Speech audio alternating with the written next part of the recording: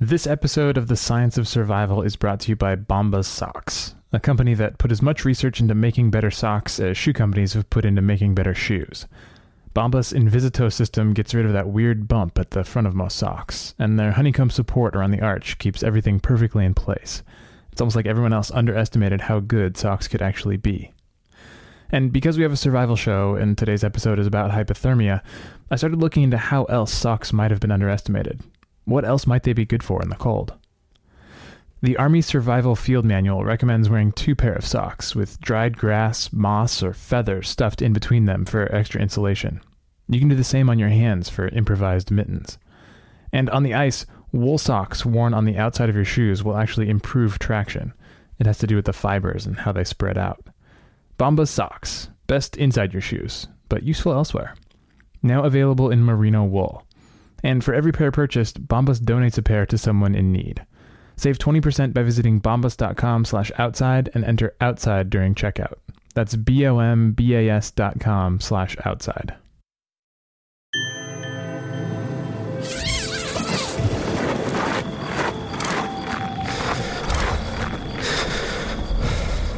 From Outside Magazine and PRX, this is The Science of Survival.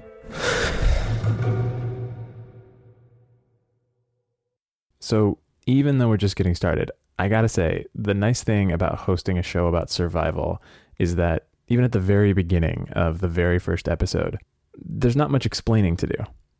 We're going to be dealing with life and death on this show. Stories like that don't need much introduction. But to introduce myself, I'm Peter Frickright. I'm going to be your guide through this series. Robbie Carver and I produce the show together. You'll hear from him in just a little bit. We've got stuff coming up for you about getting struck by lightning, about dying of thirst, and the physiological adaptations that our bodies make and don't make when we're going without water.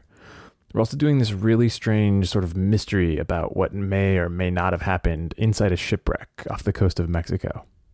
But here's the thing. All the rest of our stories happen to other people. This one actually happens to you.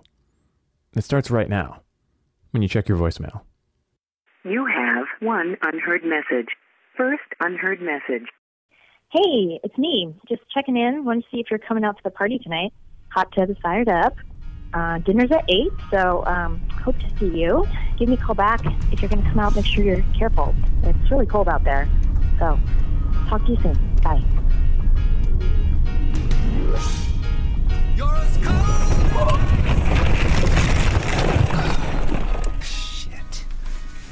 When your Jeep spins lazily off the mountain road and high centers on a snowbank, you don't worry immediately about the cold. Your first thought is that you've just dented your bumper. Your second is that you failed to bring a shovel. Your third is that you'll be late for dinner. You're stuck. As you left town, the thermometer at the gas station read -27. But a little cold never hurt anyone with enough fleece and the sense to keep moving. The cold is a fact of life in your mountain town, the price of admission for your favorite sports. Most of the time, cold means fun.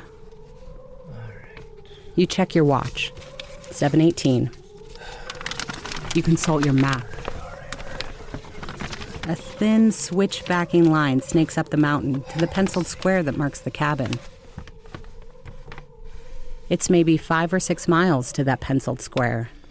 You run that far every day before breakfast, and you've got cross-country skis on the roof rack. This'll be no problem.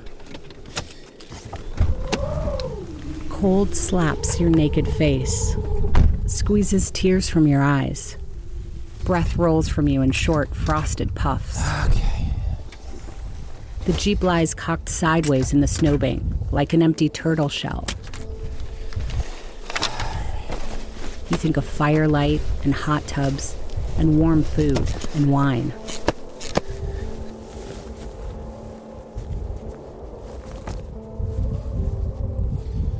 There is no precise core temperature at which the human body perishes from cold.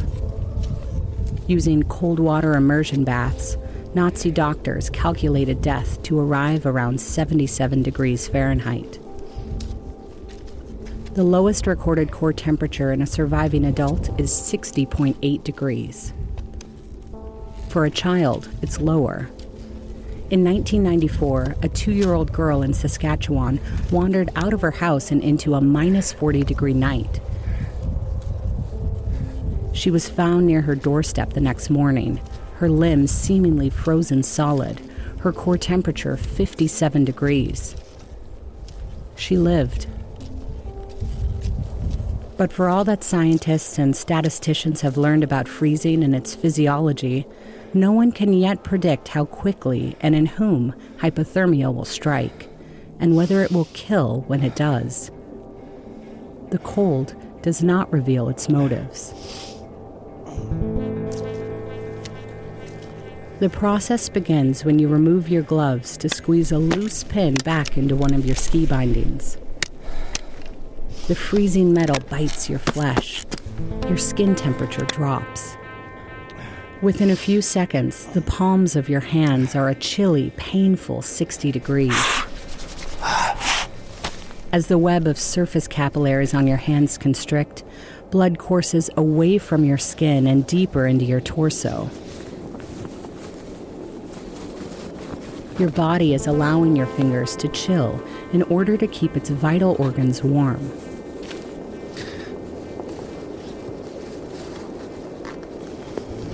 If you were a Norwegian fisherman or an Inuit hunter, both of whom frequently work gloveless in the cold, your chilled hands would open their surface capillaries periodically to allow surges of warm blood to pass into them and maintain their flexibility. This phenomenon, known as the hunter's response, can elevate a 35-degree skin temperature to 50 degrees within 7 or 8 minutes. Other human adaptations to the cold are more mysterious. Tibetan Buddhist monks can raise the temperature of their hands and feet by 15 degrees through meditation. Australian Aborigines, who once slept on the ground unclothed on near-freezing nights, would slip into a light hypothermic state, suppressing shivering until the rising sun rewarmed them. You have no such defenses, just an athlete's tendency to sweat.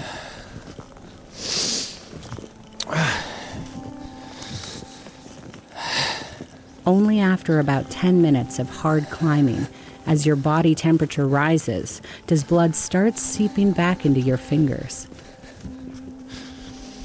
Sweat soaks your chest and trickles down your spine. You check your map. You're below a switchback. You decide it would be faster to cut up the hillside instead of following the road. But after an hour, there's still no sign of the switchback, and you've begun to worry.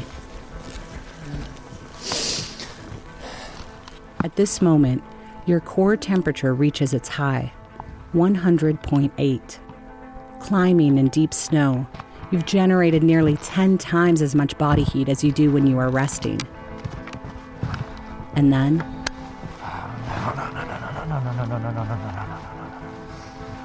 the loose pin has disappeared from your binding. You lift your foot, and your ski falls from your boot. Stopping to search, your own body heat starts to work against you. Your capillaries, dilated by exercise, carry heat from your core out to your skin, and your wet clothing dispels it rapidly into the night. The lack of insulating fat over your muscles allows the cold to creep that much closer to your warm blood. Your temperature begins to plummet.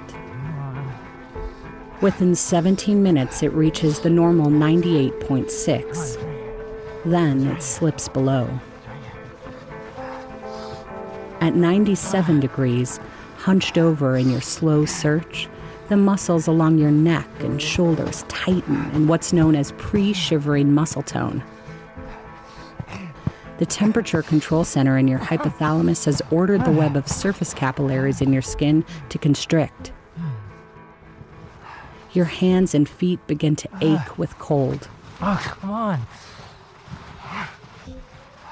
Ignoring the pain, you dig carefully through the snow. Another 10 minutes pass. You've been cold before, but this feels different. Without the pin, you know you're in deep trouble. But then, you feel your finger brush past it in the snow. You even manage to pop it back into its socket and clamp your boot into the binding. But the clammy chill that started around your skin has now wrapped deep into your body's core.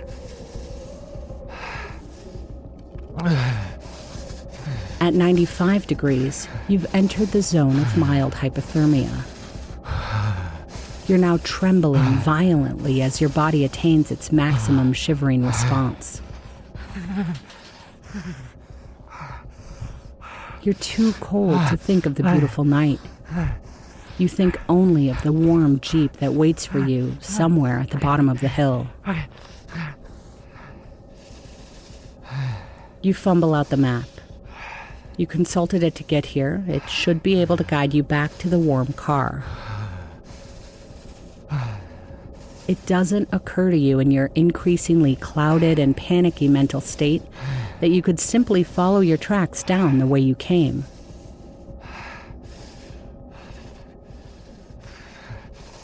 By the time you push off downhill, your muscles have cooled and tightened so dramatically that they no longer contract easily. And once contracted, they won't relax. You're locked into an ungainly, spread-armed, weak-kneed snowplow. Moments later, your skis catch on a buried log.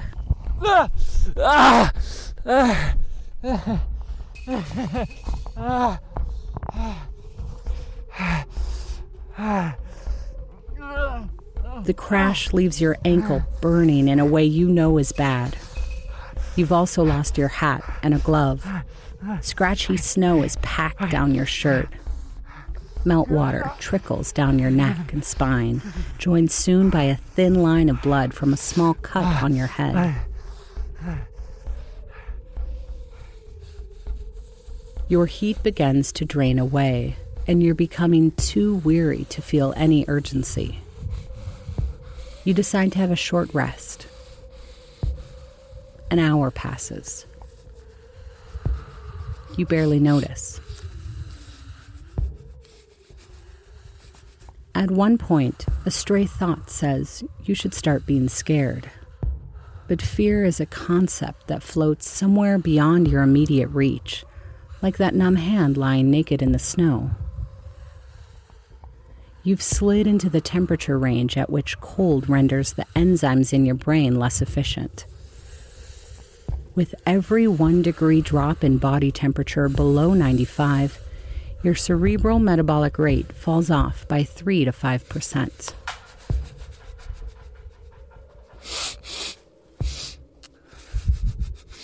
When your core temperature reaches 93, amnesia nibbles at your consciousness. You'll remember little of what happens next.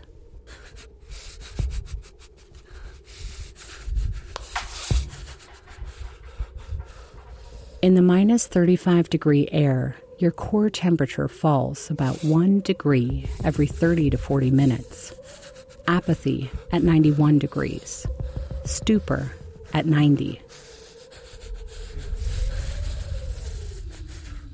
You've now crossed the boundary into profound hypothermia. By the time your core temperature has fallen to 88 degrees, your body has abandoned the urge to warm itself by shivering.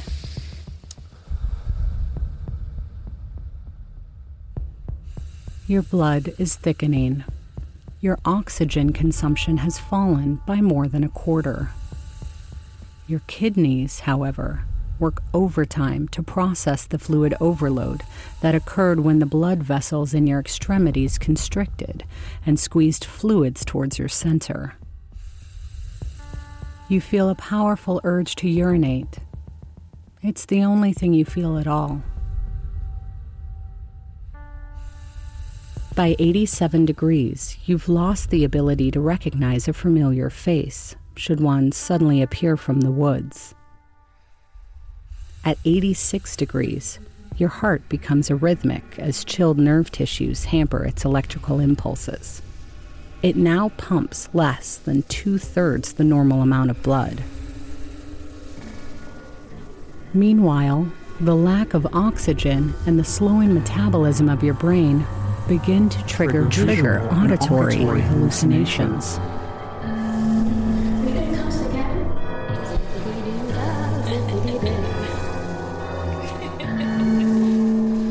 Be careful, it's cold out there.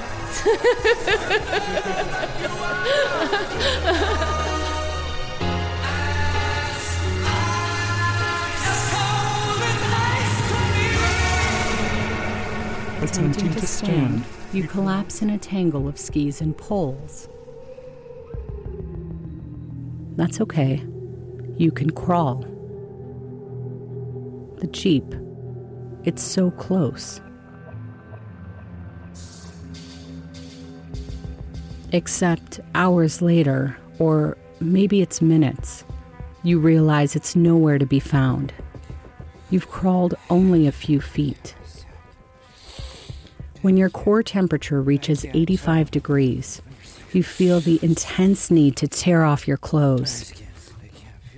Though researchers are uncertain of the cause, the most logical explanation is that shortly before loss of consciousness, the constricted blood vessels near the body's surface suddenly dilate and produce a sensation of extreme heat against the skin. All you know is that you're burning.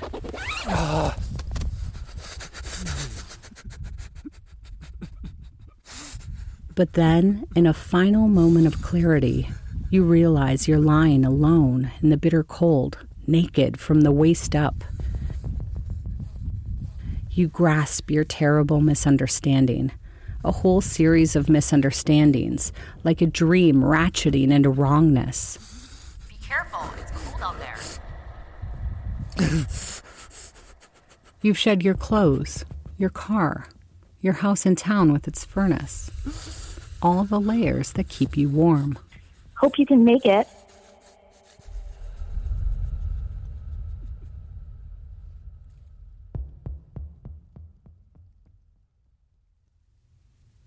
There's an adage about hypothermia. You aren't dead until you're warm and dead. In fact, cold can offer a perverse salvation. Cold slows down bacterial growth and chemical reactions. In the human body, it shuts down metabolism. The lungs take in less oxygen. The heart pumps less blood. At normal temperatures, this would produce brain damage. But the chilled brain, having slowed its own metabolism, needs far less oxygen-rich blood and can, under the right circumstances, survive intact. You are lucky. Your friends, worried at your absence, came looking. Your rescuers quickly wrap your naked torso with a spare parka, your hands with mittens, your entire body with a bivy sack. At the hospital, your stiff, curled form is slid onto a table fitted with a mattress filled with warm water which will be regularly reheated.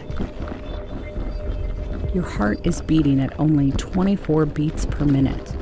Your temperature is 79.2 degrees. These numbers are near unheard of, and you are in danger of dying from being saved.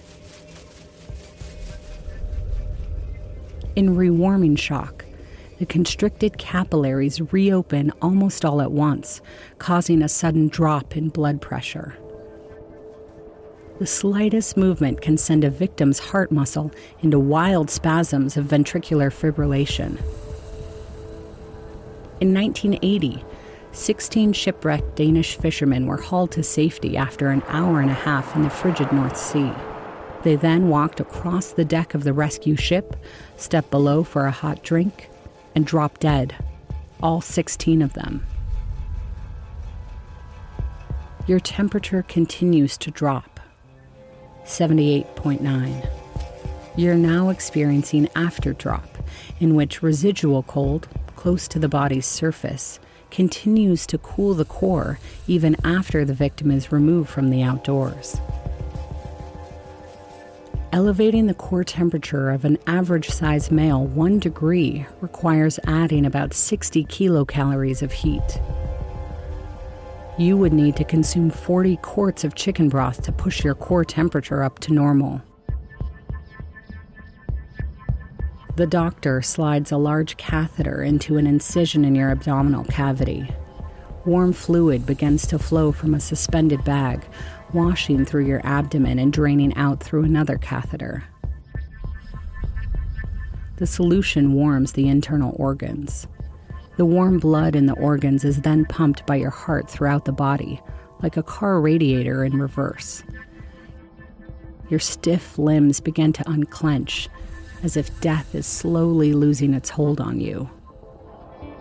For another hour, nurses and EMTs hover around the edges of the table where you lie centered in a warm pool of light. Fluid lost through sweat and urination has reduced your blood volume. But every 15 or 20 minutes, your temperature rises another degree. 85.3. Frostbite could still cost you fingers or an earlobe, but you appear to have beaten back the worst of the cold. 90.4. 92.2.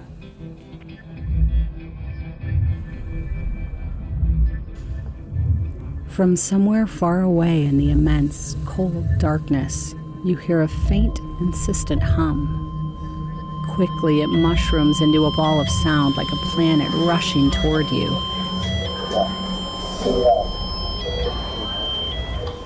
You sense heat and light playing against your eyelids, but beneath their warm dance, a deep chill continues to pull. You force open your eyes. Lights glare overhead. Faces hover atop uniformed bodies. You try to think, who are these people? Hypothermia. Nod if you can understand me. You try to nod. Your neck muscles feel rusted shut, unused for years. They respond to your command with only a slight twitch. All you can feel is throbbing discomfort everywhere. Glancing down to your frostbitten hands, you notice blisters filled with clear fluid dotting your fingers, once gloveless in the snow.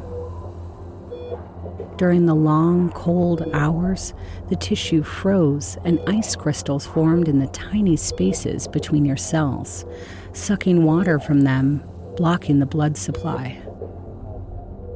You stare at them absently.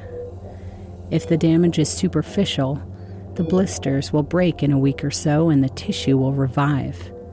If not, you know that your fingers will eventually turn black, bloodless, and dead. And then they will be amputated.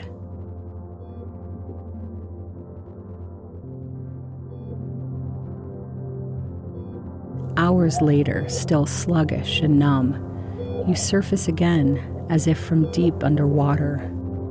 A warm tide seems to be flooding your midsection. Focusing your eyes with difficulty, you see tubes running into you, their heat mingling with your abdomen's depthless cold like a churned-up river. Someone speaks. Hi. Your eyes move from bright lights to shadowy forms in the dim outer reaches of the room. You recognize the voice. You're back. It's one of the friends you set out to visit so long ago now. I didn't know if we'd lost you. You lurch as if to sob, but you can't make a sound. So you're left with the thought. Heat is tiny. Just a lit match in the night. It's the cold that is huge. Too big to see from up close. But you went so far away. You thought you knew the cold. Now you really do. Its breath, its touch, its voice. And deep inside, you shudder at the sound.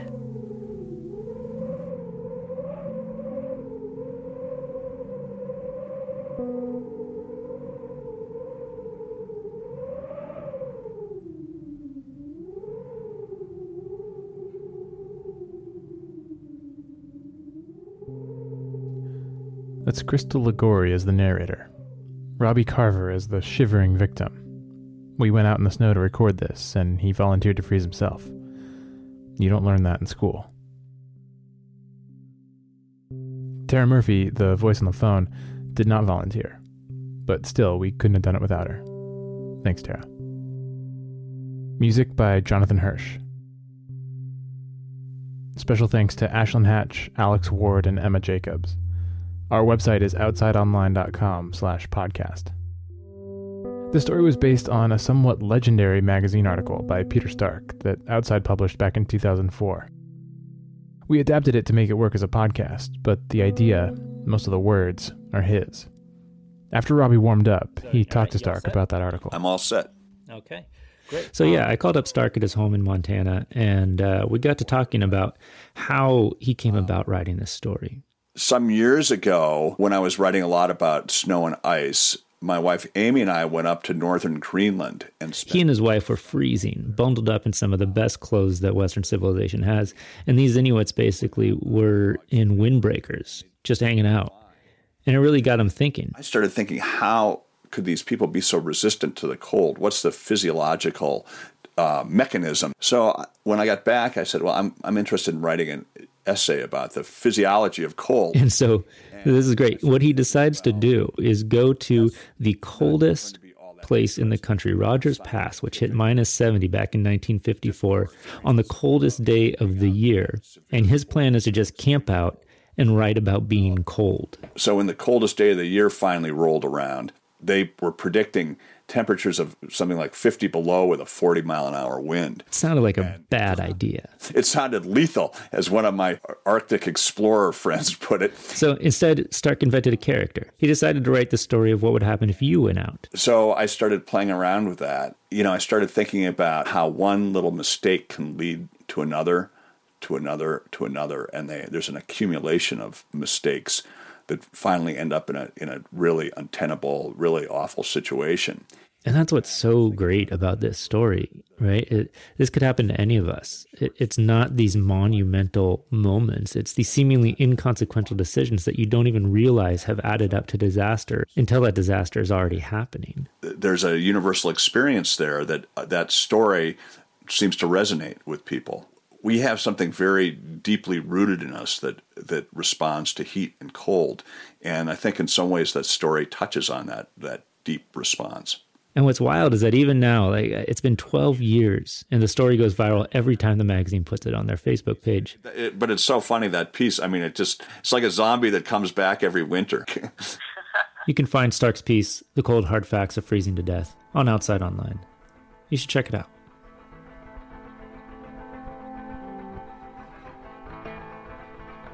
This season of The Science of Survival is supported by the Alfred P. Sloan Foundation, enhancing public understanding of science, technology, and economic performance. More at sloan.org. Our next episode is the story of what happens to someone after they're struck by lightning. It's very different than today. We're pretty excited to share it with you. We'll see you then.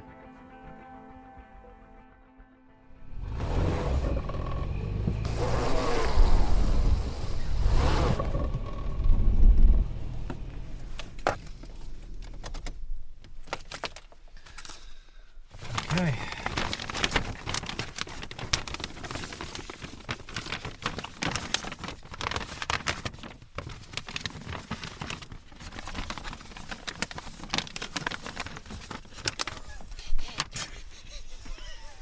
I'm sorry. I was doing so good. I was just picturing the narrator trying to drag out. You've checked your map now. You know how far away it is. Trying to just keep talking. You don't need to keep checking your map. This is where hypothermia begins. This map may be the death of you. All right, so we're just going to cut that part out, or should I start over? No, we can just cut that part out. Okay.